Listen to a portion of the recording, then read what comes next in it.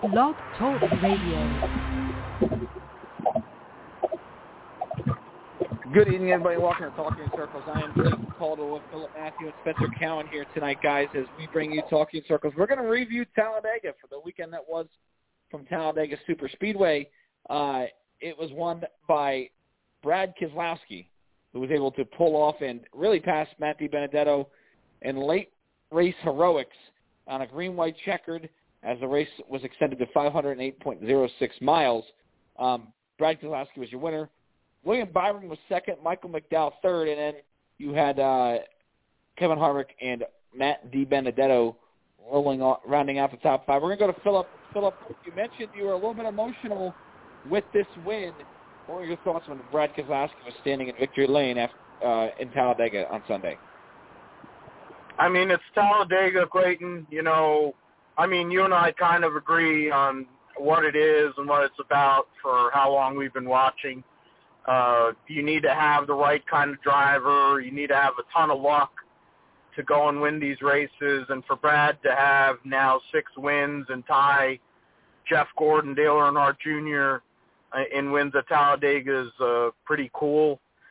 Didn't expect it. He only led one lap on Sunday. It was the only one that counted, thanks to Martin Truex Jr. and James Small and their infinite wisdom of having a car that had a broken track bar and then bringing it back out on the racetrack. So credit to them. You know, that was part of it. And DiBenedetto being DiBenedetto, kind of pulling a Tony Stewart and making the wrong move there late on a plate track, and that was basically the two things. I mean, Michael McDowell was trying to drive through him. William Byron tried to hit everything but the lottery. I mean, it kind of fits who his sponsor is, but then you have that, and then you have Michael McDowell, who drove through Brad and Joey to win the Daytona 500, and I was feeling like that was going to happen again, and then, man, he somehow or another held it off, and big win for them. All the Penske cars have now won this year, and when you consider that, you know, a couple, 2-3 weeks ago, Joey Logano and Brad didn't have wins, and they were in the Final Four, and the only one that hasn't won out of the Final Four so far, or no, actually 2 of the Final Four haven't won now. So Clyde hasn't won yet, and Denny hasn't won yet. Denny had probably the best car and figured out a way to lose this deal, and the car he owns too, they had 2 of the best race cars there, and that's probably a separate topic, but just glad Brad got a win. Gives them a little bit of leeway going to tracks like Darlington that weekend here in a couple of weeks, Coda, and the 600. You know, some of these tougher races that are coming up here, and to go and be able to R&D some stuff and give themselves an opportunity as we go into the rest of the regular season. Yeah, it was a huge win for Keselowski, no question. He's got to feel pretty good about that, and you know, it was a little bit of a disappointing race for him in the Daytona 500 because he had probably the best car there and was in position to win, and then it was taken from him. But you know, give credit where credit is due in these races. Michael McDowell, not only did he finish third, but he finished 8th in Stage 1, 3rd in Stage 2. He really had a good day.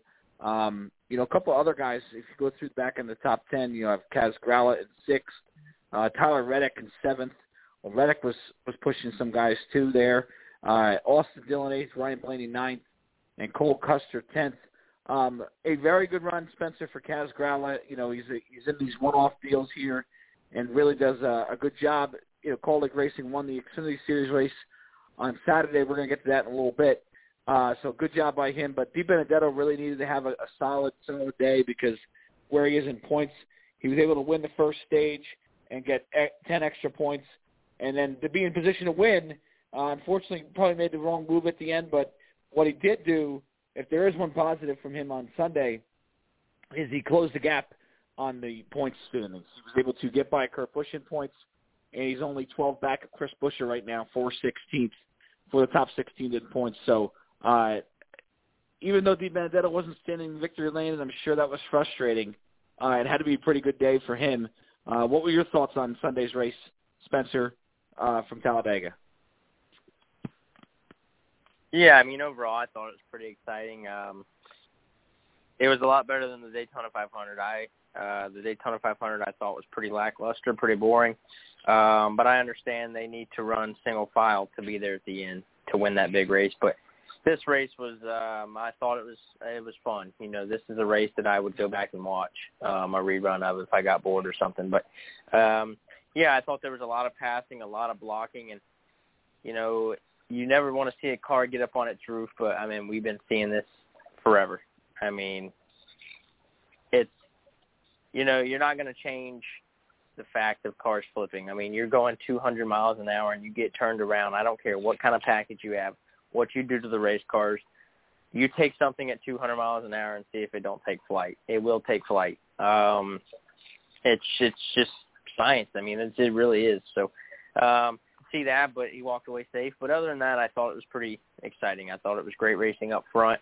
I mean, those cars, they look pretty stable. I mean, they were beating the bumpers off of cars, pushing them hard down the back straightaway.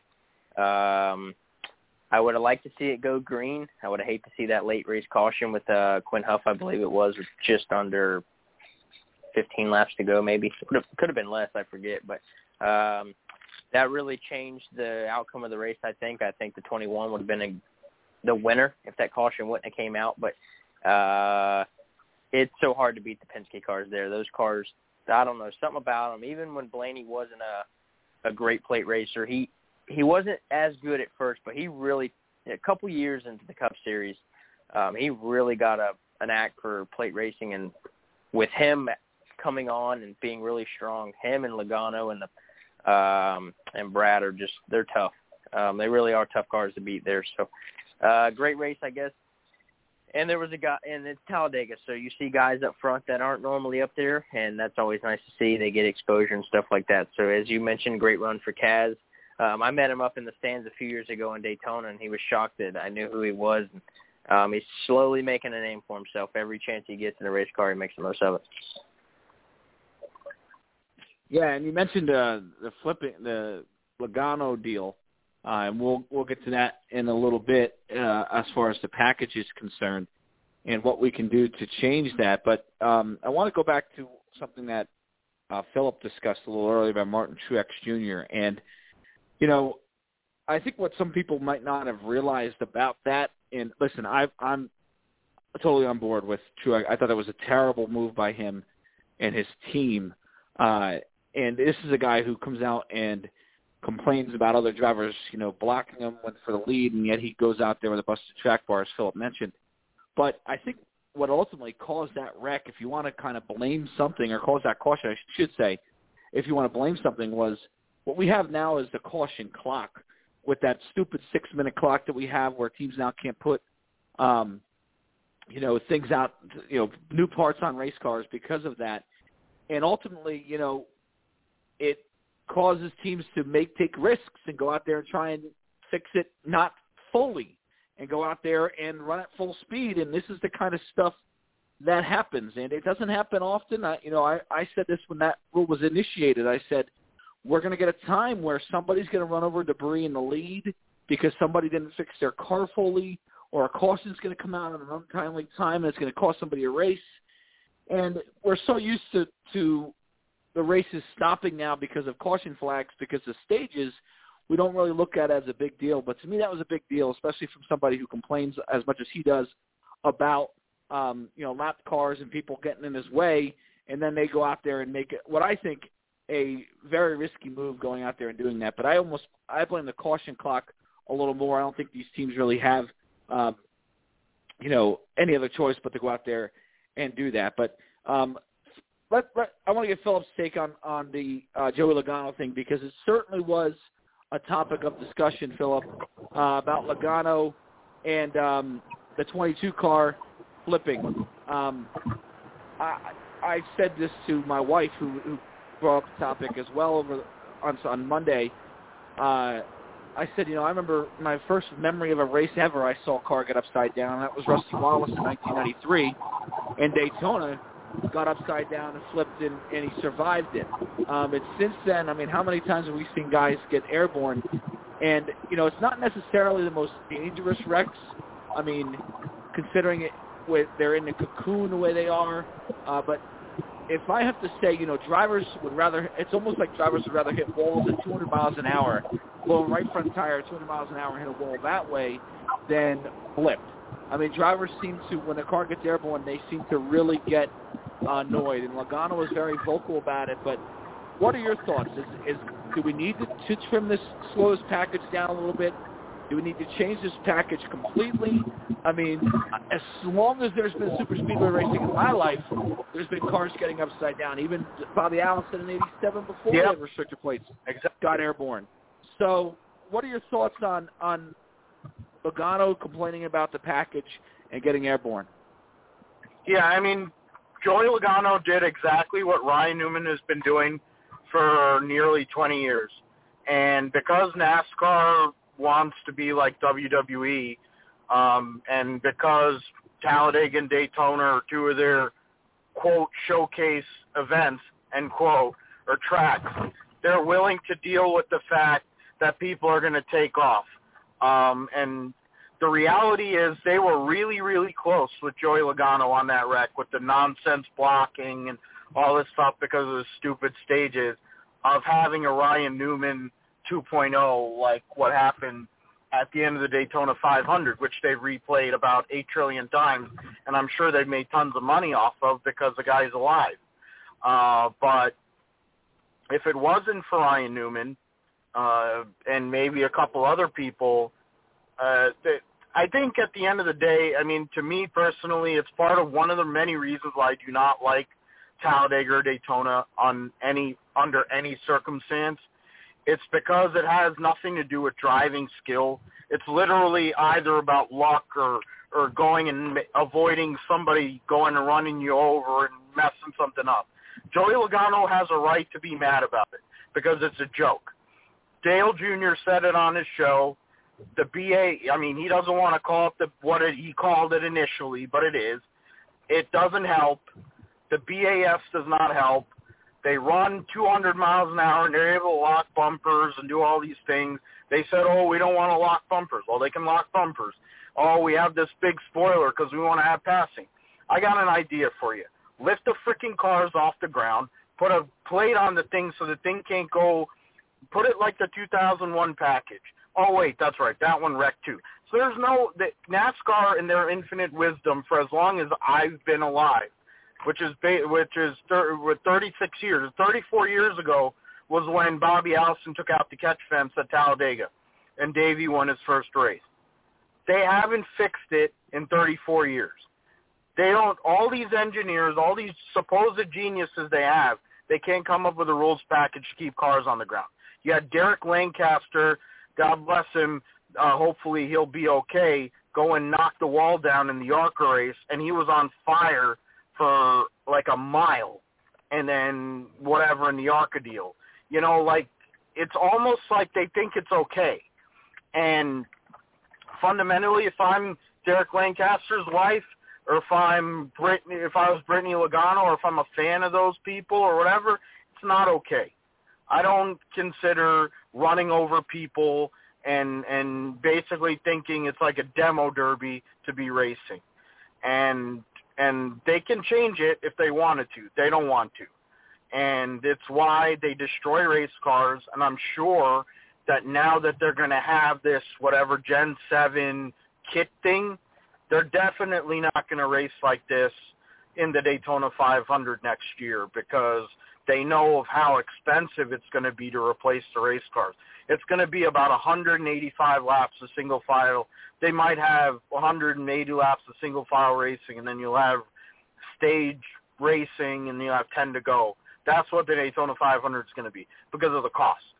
That'll be the remedy, is the fact that they can't afford to destroy these race cars because they're going to have so few of them. That's going to be the remedy come February because of the Gen 7. Because they're too stupid to figure out or too stubborn to figure out a real solution to keep these guys safe. And it's obnoxious and it's irritating. Right, and listen, I hear you for sure. I mean, I echo a lot of that sentiment as far as I'm not a fan of this current package we have on super speedways. I've said this before, and I'm going to say it again a million times.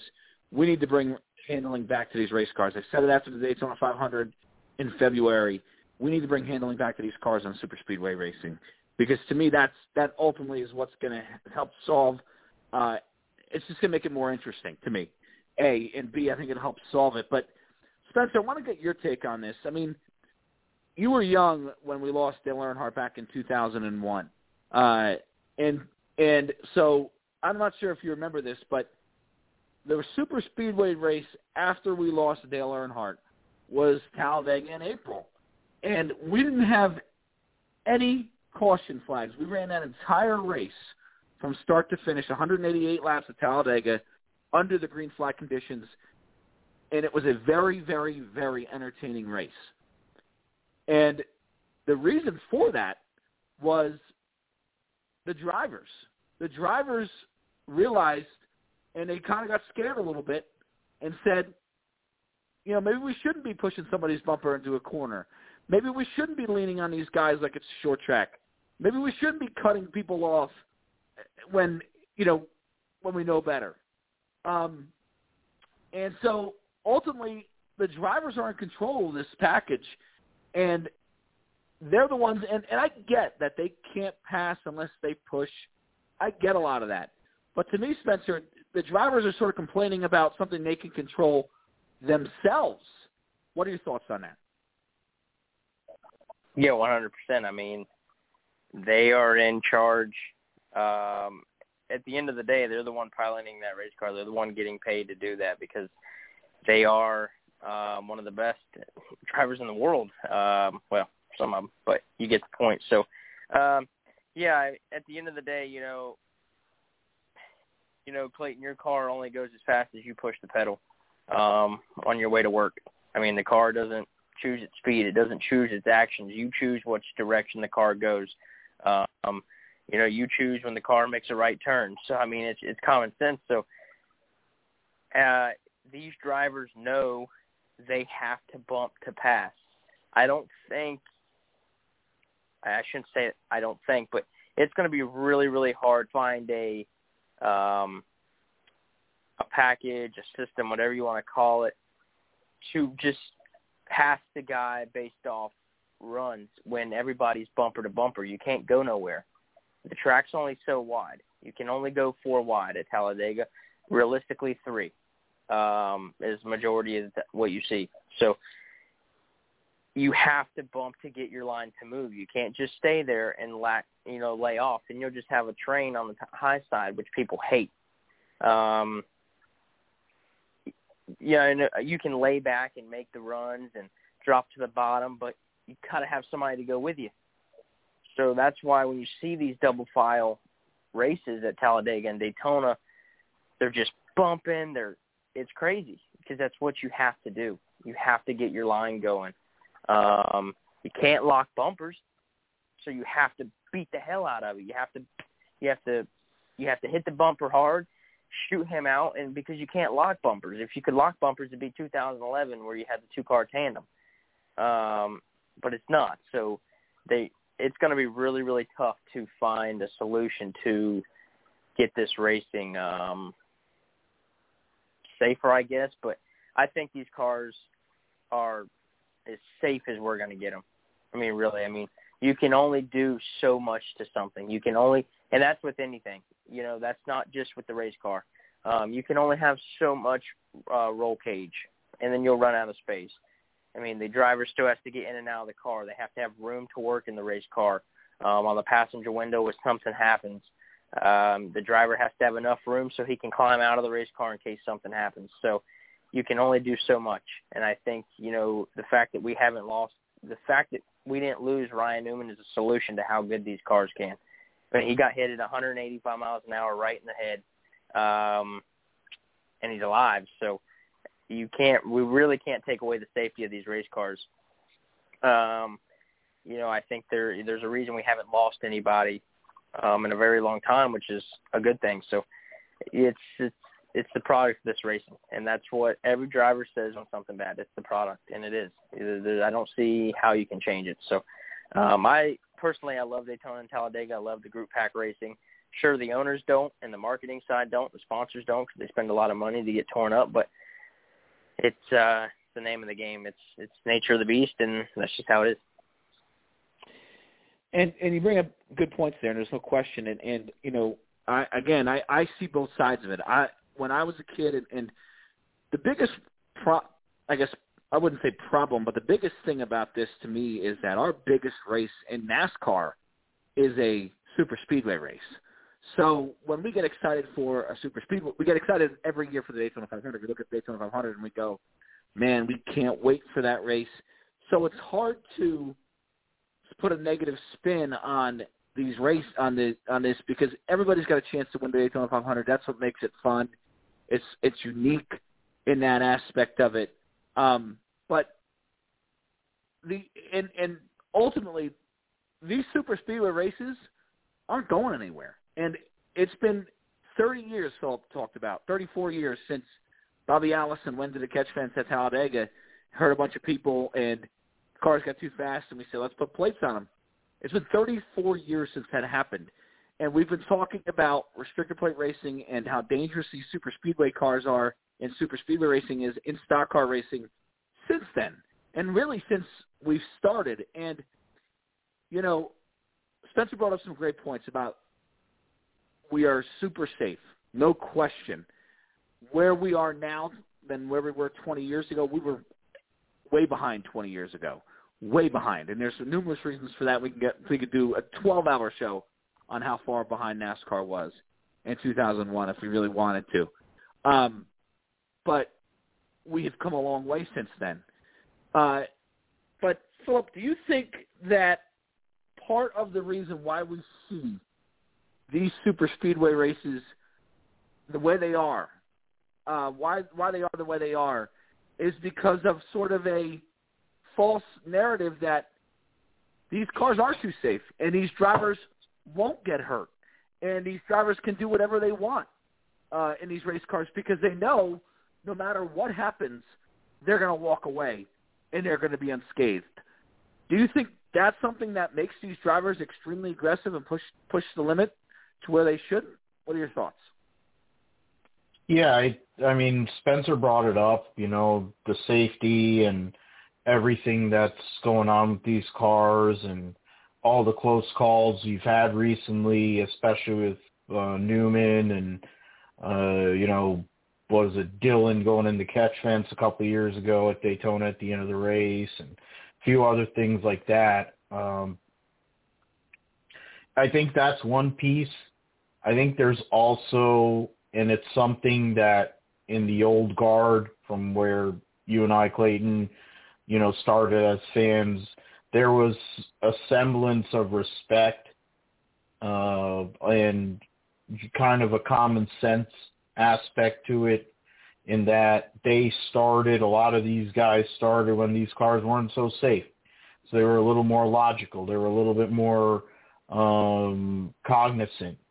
A lot of these guys, there's multiple things that come with a lot of the drivers that we have right now in this sport, and I think a lot of them run around as though they have this fearlessness, and I think they think that that's cool, and it's fine and well. And the fact is they're never going to get rid of Talladega and Daytona, and that's fine, whatever. And the point is that's why I sat there watching IndyCar race and went and watched you know, other things, and then I came to it at 30 to go because the reality is I know that this is what it is, and I'm not going to put myself through 3.5 hours of this nonsense because I know what it is. The only one of these four races that I'm truly going to – I mean, the thing is Daytona now has angled itself with the 500, of course, which will always be what it is, a Great American Race, and now the cutoff race being at Daytona. I'll have to watch, but I'm going to watch it begrudgingly under the pretense that they're going to run over each other because they don't respect each other. And I think that's a story within itself. I think if you go and dig really deep into this sport, and you talk about these drivers, and if you really got some true serum out with some of these guys, they don't really care about what they do to somebody else. I think fundamentally they are willing to go and run over some other guy, or they're willing to use people up because they just don't care. And I think that's part of the reason why we have the kind of racing we have. I think once these owners realize the checks that they're going to have to pay, I mean, they already have to pay expensive checks if they destroy race cars at Daytona and Talladega or anywhere. But I think this Gen 7 car, if you want to talk about a tame, calm, and basically uneventful duels and the whole bit, we're coming into that here. For those who love the blood sport and love the wrecking and all the gimmicks and nonsense that come with Daytona and Talladega, have fun. You have 2 more races after this, because I am certain that they are not going to be racing like that with the Gen 7 package. Not because they did anything great to make it any more safer or more logical, but the expense and the limit on the cars is probably going to change things a little bit. But that may change in its own right. Who knows? That's just my personal feeling, but I think we're going to have probably the tamest Daytona 500 we've had in a while coming. But they'll be able to destroy race cars and have demo derbies for a couple more races here as the season goes on. Well, you hit the nail on the head, and obviously we won't get too much into that because it is into the future, and we don't really know what that's going to be here in a couple of months. But I completely agree with you. And where you saw that, if you paid attention to some of the owners, or I wouldn't say owners per se, but some of the bigwigs on race teams after the Daytona 500, Chad Knaus was one of them. I remember him saying something like, well, we're still tearing up too many race cars. And I said, well, we took away the clash. We took away, a lot of the we didn't have that many big wrecks. Sure, we had, a few of them, but we didn't have that. It wasn't like a crazy crash-filled speed weeks. Like, you remember when we did group qualifying during speed weeks, and then we had the duels, and then it wasn't like that. And so it almost made you sit there and say they're going to want to get rid of the duels because of the expense of these race cars. So I think you're 100% right on that. I think these owners are going to sit there and go, listen, guys, especially the first year where they're going to have to shell out a lot of money to get these cars, and maybe after the long-term effect they're not going to care as much, but it's going to be very interesting to watch the Daytona 500 next year. Want to get your guys' take on something from this race before we move on to the Xfinity Series race that was very controversial that NASCAR came out and did over the weekend. I'm going to go to Spencer first, then I'm going to get Phillips' take on it. And I'm really curious. I haven't talked to any of you guys about this yet, but I want to get your take on it.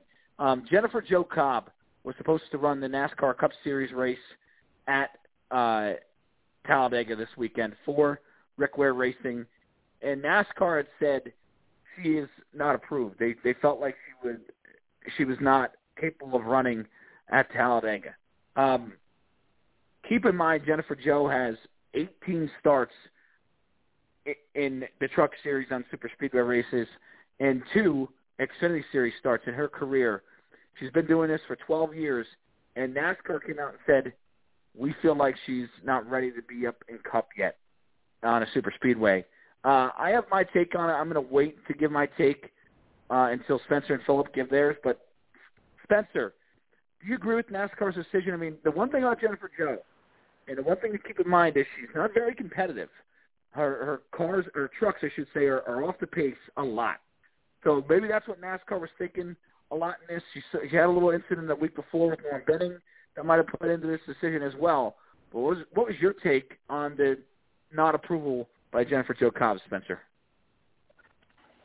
Yeah, I think it's a bad decision with on NASCAR. I mean, it's not like she's never ran. She's been around forever. I mean, she's got so many truck starts. I mean, she's just been around forever. I mean, just because she's not in competitive equipment, she wasn't going to be in competitive equipment come Talladega anyways. Let's face it.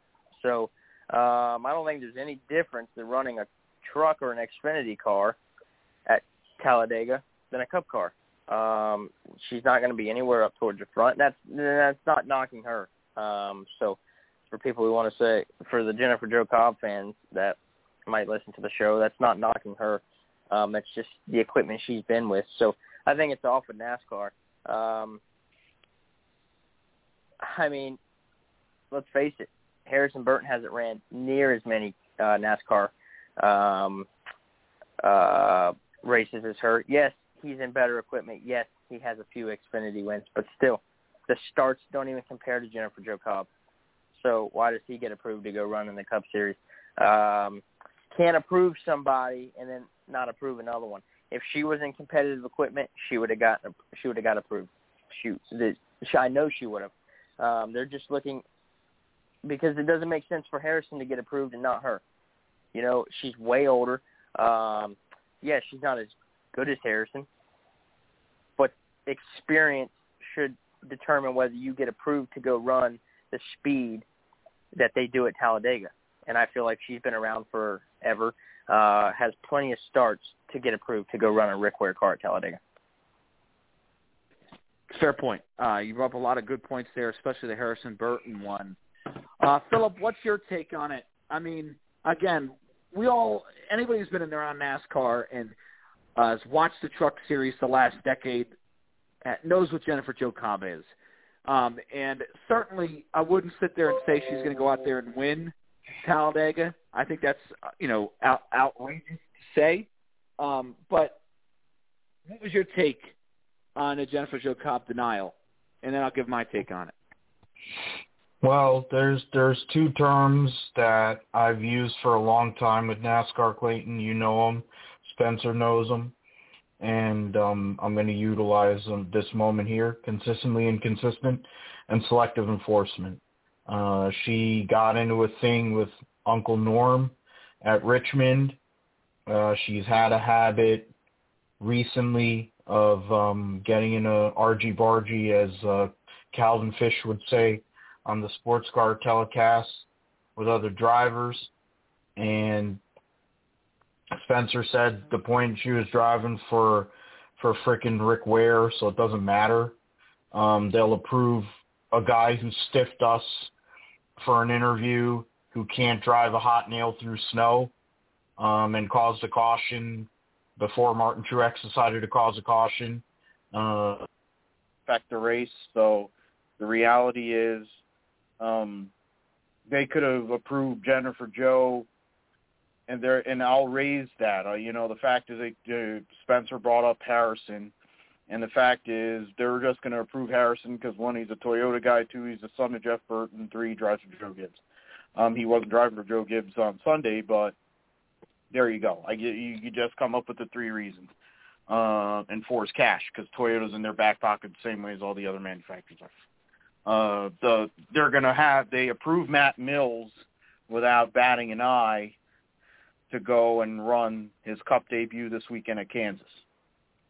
Matt Mills, God bless him, BJ McLeod Motorsports, they're doing what they have to do. But I swear that every race I've seen, or near every other race, he brings out a caution.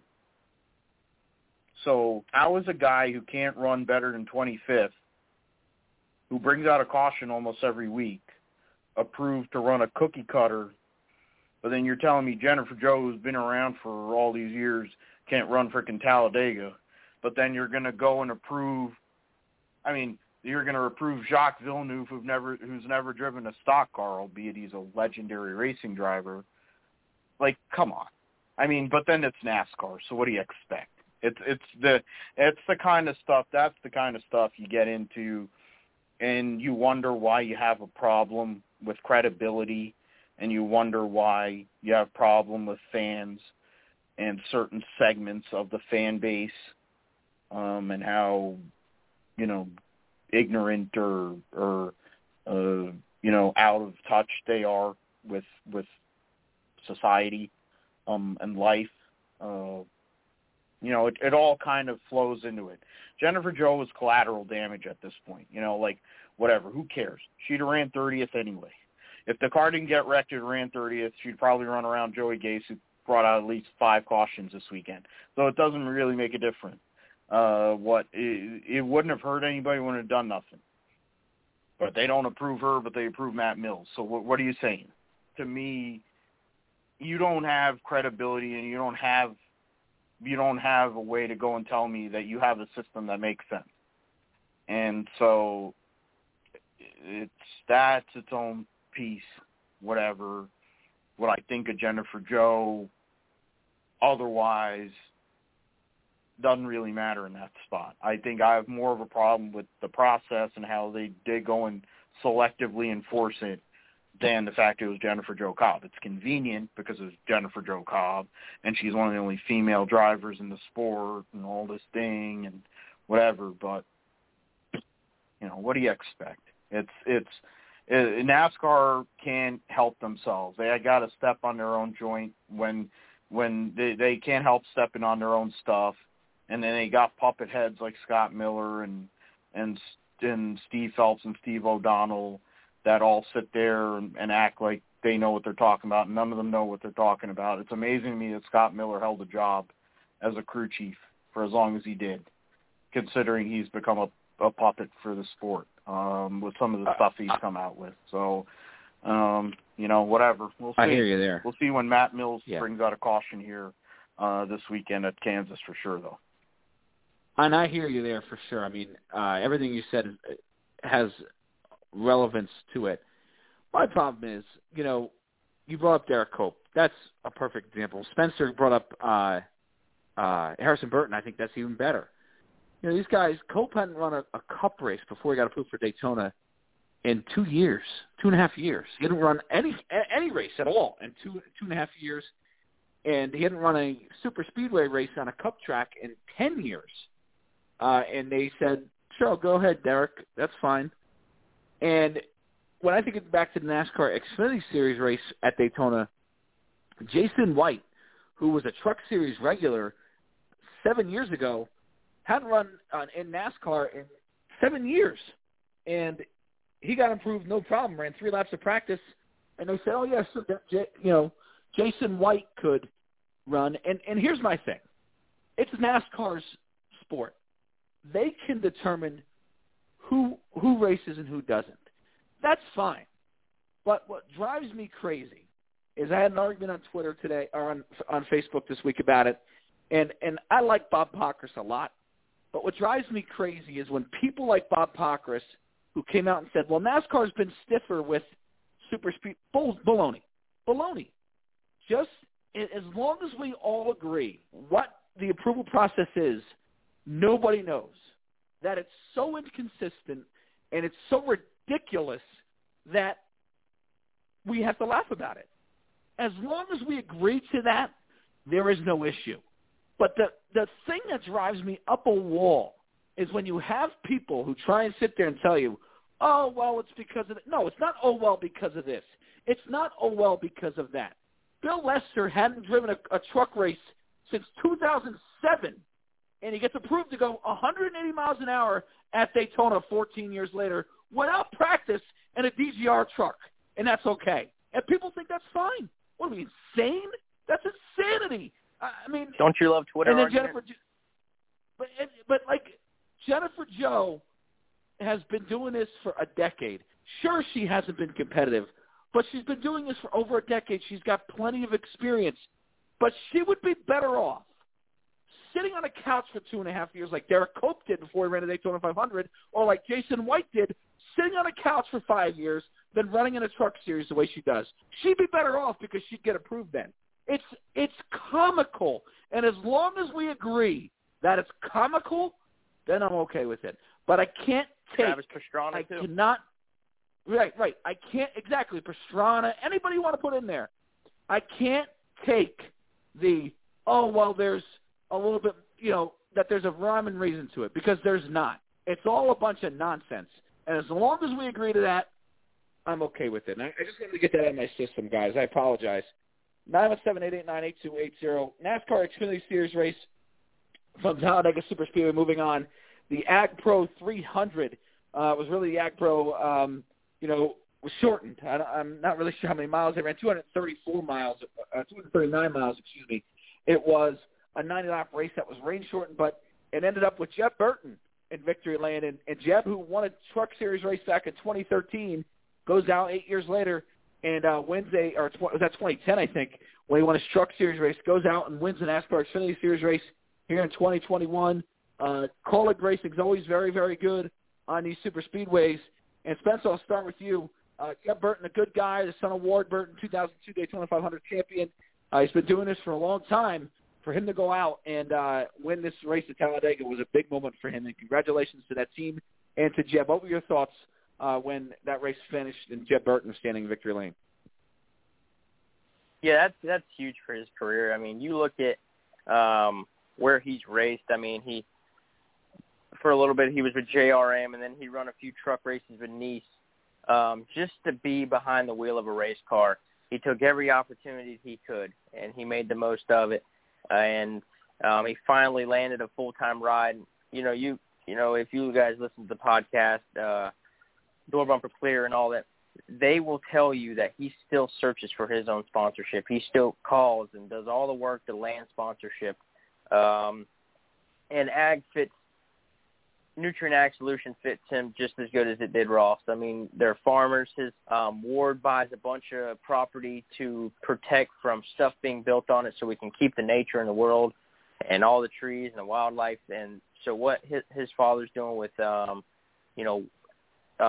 farming and property and is, that family doesn't fit Nutrient Ag Solution any better than those two partnered up. I think that's huge for him in his career to win at Talladega. Yeah, it was rain shortened, but he led second to the most laps to Austin Cindric. So he was up front. It's not like he just led one lap and took the lead and the rain came. So he runs there. He runs really good at Daytona and Talladega anyways. Like you mentioned, Kaulig is very, very strong. You looked at that team back when Ryan Truex was with them, and they were just kind of getting started and just somewhat they were okay.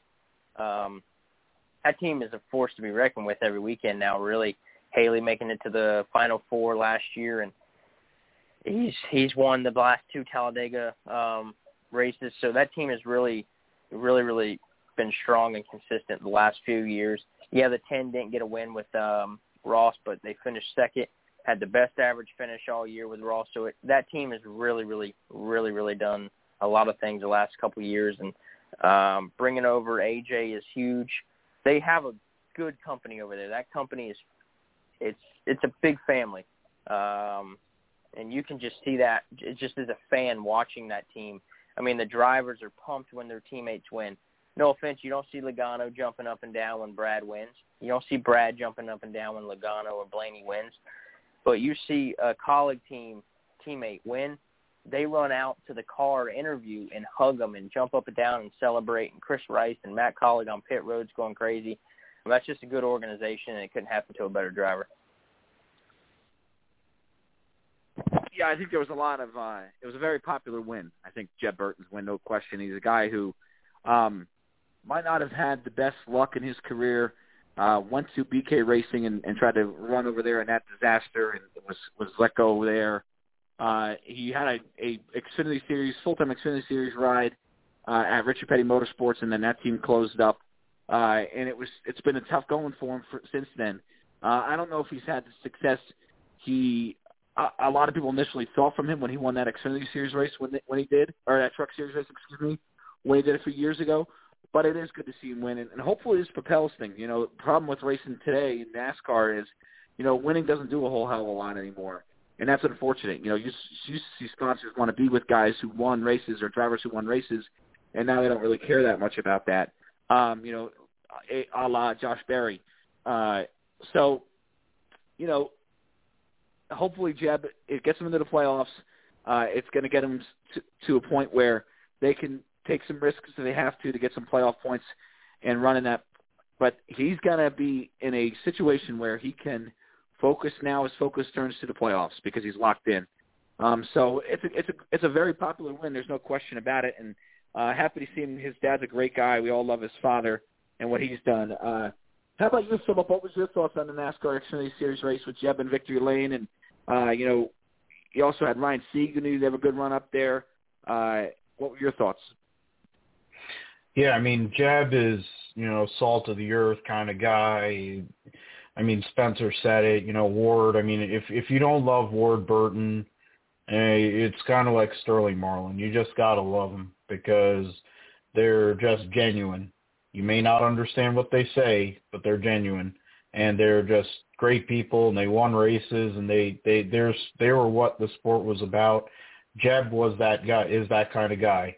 He was a prospect with Turner, and then the checks stopped clearing or whatever happened, and that went away. He was he contended for a Truck Series title, but the problem is nearly 10 years ago. It was like 8 years ago now. And then he's been on the grind, driving for crappy teams, and then got up there and ran some races last year as Benedetto with JRM, which helped, and might be the only good thing that Brett Griffin's done in a long time, kind of advocating for Jeb, and that's probably part of the reason why Jeb is there now. He has some good partners. He's going to continue to get good partners. And got a gorgeous wife, too. So I think at the end of the day, he's winning either way. But in terms of his wanting to be a racing driver and have a career, it's nice. And the point is, Kaulig Racing in general is the only example right now that exists in this sport, really, across all three series, of a team that was built from the ground up, with their money or trying to, accumulate sponsorship. Matt Kaulig, Chris Rice, that crew, there's a reason why they are as close-knit as they are. It started from nothing, and they're running the throwback here. Haley's running the throwback to the original car they ran. That was a team that Jeb Burton actually drove for, too, in the Cup Series. So it's a good thing they exist, and they're one of the only examples that exist of the sport where there's an opportunity, because the way NASCAR is these days and the way things are, they drive people out of this. Well, Matt Kaulig's the exception to the rule, and he's built a powerhouse organization. And as the season goes on, the more confidence Jeb is able to build, the more consistency that AJ is able to build. And with a lot of road courses, it's going to be Cindric versus Allmendinger. And then Justin Haley, you can't ever count him out. He's become a super speedway specialist, but he knows how to win on regular tracks too. And so I think when a push comes to shove, it'll be a battle between Kaulig's trio against Austin Cindric, and then probably you'll have to count the Gibbs guys and some of the other people. But as it stands, we don't know what would have happened. The rain came. They probably could have run this race earlier and let the ARCA race get rained out. Probably saved a lot of equipment, and possibly, Derek Lancaster wouldn't have gotten hurt the way he did, But, that's the way they do things. Got to do it for TV. So then you only run 90 laps. So glad for Jeb Burton, genuine emotion, the same kind of emotion he showed and his dad showed when the announcement happened. So it couldn't really happen. There's very few people in the sport, you could say that, like Josh Berry was probably in the same example as you said, Clayton, like there is room for good guys to win in this sport. And so it's nice to see that here in the Xfinity Series. Yeah, it is, no doubt about it. And the Xfinity Series, as much as people, despise, and I got an argument a couple of weeks ago about the pick a series deal where, Cup drivers really can't even run in this series anymore, more than 5 races. And I said, I think it's ultimately a good thing, because you have some drivers in the Xfinity Series who are getting rides that normally wouldn't, full-time rides that normally wouldn't. And, we've seen Jeb in this series run part-time for a long time, and if he was doing that this year, it would have been just another win. We would have been like, oh, I'm great. But now he can run for the championship in this series because, there's not that opportunity, not that option to go to a Cup driver for 25 races in the Xfinity Series. So that's a good thing, and I can't tell you how happy I was to see Jeb Burton in victory lane. So, okay, guys, we're going to go to our fantasy picks now. It's been a disaster so far this year. Yeah, Philip picked. I'll do a little recap on picks. Philip, his pick was Denny Hamlin, which was actually a good pick until Denny spent on pit road twice. And then his dark horse was Ryan Preece, which Ryan Preece got him 4 points. I had Ricky Stenhouse Jr. He got involved in a wreck, so he wasn't able to get any points either. And my dark horse was Eric Almirola. He was able to get 4 points after finishing in the 14th position. And then Spencer had Joey Logano as his pick, and Logano went upside down and crashed. And Matt DiBenedetto was his dark horse, and Matty D got 8 points because of how he ran. So Spencer got 8 points this week. Me and Philip got 4. So heading into Kansas, points look like Spencer 70, Clayton 49, and Philip 28. And again, we're going to go with our picks here for Kansas Speedway. Obviously, a 1.5-mile track. Get back to a little bit of what we're used to in normality here on these 1.5-mile tracks. But Philip, who's your to win? And then a dark horse pick for you at Kansas. I just want to have the 28 points because I'm a Davey Allison and Ernie Irvin diehard and Robert Yates racing guy, and my performance in this league is akin to what was going on with the 28 car this weekend. So, for what it's worth, I'm going to go with that Truex kid from Marietta, New Jersey, as my winner. In regards to a dark horse pick, because I have to actually go to the points here because it's outside of the playoff, which is an oversized playoff because of Cup.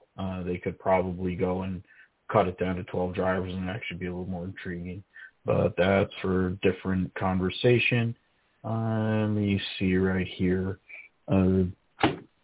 Got D Burrito and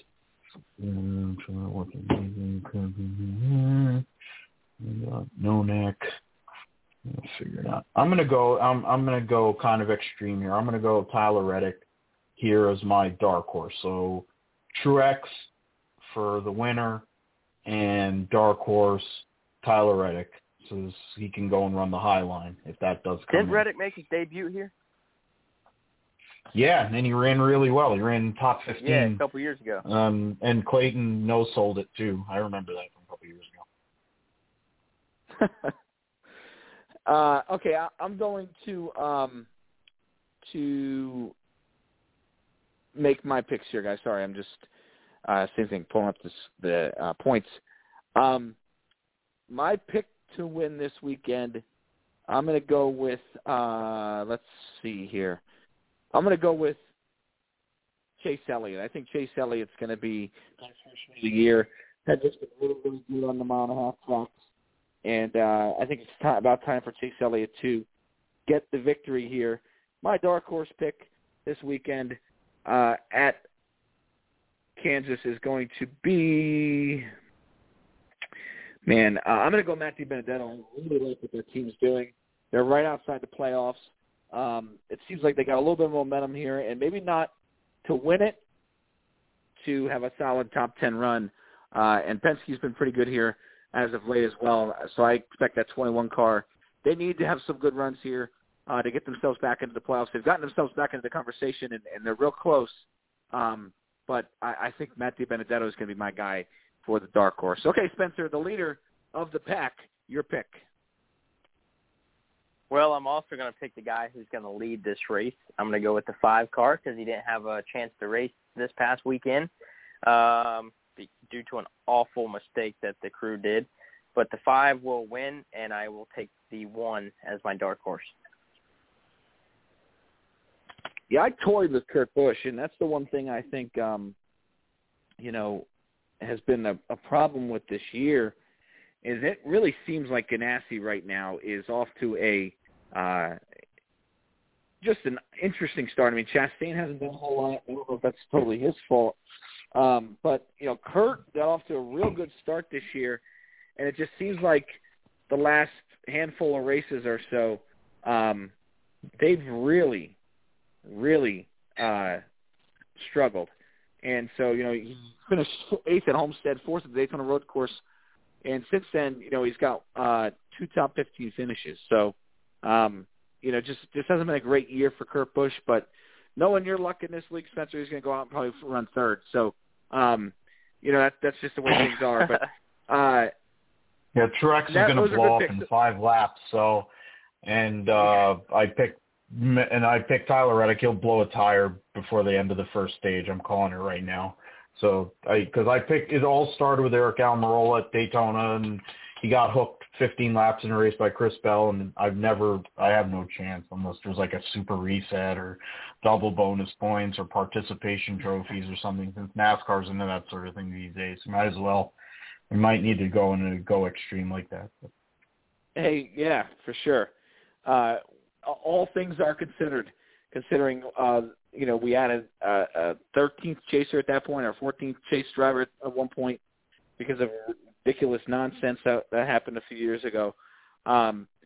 So, yeah, listen, if we went by NASCAR rules, it would be, there's always that, except in rare instances, IRC or at the end of all, IRER or whatever, at the end of the rule book that NASCAR has. So we could certainly, make adjustments and nobody would blink an eye because of the sport we watch. But it's going to be a triple header weekend this weekend at Kansas, I believe. It's going to be I'm wrong. It's a double header weekend. Trucks, Xfinity run next weekend. Trucks and Cup. Xfinity runs obviously next weekend at Darlington. We have the throwback weekend. And just something I want to touch on here before we get out on the throwback weekend. Well, first thing I want to touch on is Phillips brought it up a couple of times, and I meant to elaborate on it, and I failed to, and I apologize, but I want to get this in before the end of the show. Derek Lancaster is going through a rough time from the ARCA race. He had a bad crash, caught fire, and our thoughts and prayers are with him and his family. We hope the outcome is as good as can be for him, because that was a scary, scary wreck, and the fact that he was, he's having a rough time right now. We're certainly thinking about him, so I want to get that in before the show. The other thing I want to get in is this throwback weekend here coming to Darlington next weekend. I'm concerned about what throwback weekend is going to look like in the future. We have so many ridiculous throwbacks this weekend, or next weekend. I don't know if you guys saw Martin Truex Jr.'s throwback this week, which was laughable. He's throwing back to when he drove at Furniture Row Racing, which was 3 years ago. It's laughable that we allow this. You should throw back to David Rudiman's car at Martinsville in 2010. That would be a more accurate throwback. Yeah, something. I mean, it's just, come on. So, to me, it's just, this is a great weekend, and I love it. And a lot of people love this weekend, and I unfortunately think because of like a lot of things that NASCAR, a lot of great things NASCAR had in the past, throwback weekend will be destroyed due to corporate greed. And give the smaller teams some credit here. I liked Michael Amet's throwback. There's been some smaller teams, and even Hendrick, and give them credit. Jeremy Clements is nice. Jeremy Clements is awesome, and Byron's today was tremendous. So there's been a lot of good ones. There's been a few good ones, but we're a week away, and there's about 20 Cup teams that haven't announced anything. 25 Cup teams haven't announced anything yet, and that's extremely disappointing. I hope it's better than what we've seen here. I remember Brad last year had a terrible throwback. So I hope it's better, and they tried to move it from the playoff race to help that, but I'm not confident Larson at all. runs one every weekend, so. Yeah, he does. So that's true. We'll see he probably won't have one. Yeah, no, probably not. And he could do a good one because that's not really a He's sponsor. going back but to anyway. Brian Vickers next week, probably. So. Yeah, we'll see. But guys, great show as always. We'll see you next week on Talking Circles. Back here Sunday at 9 when we'll review Kansas weekend on Talking Circles. Good night, everybody.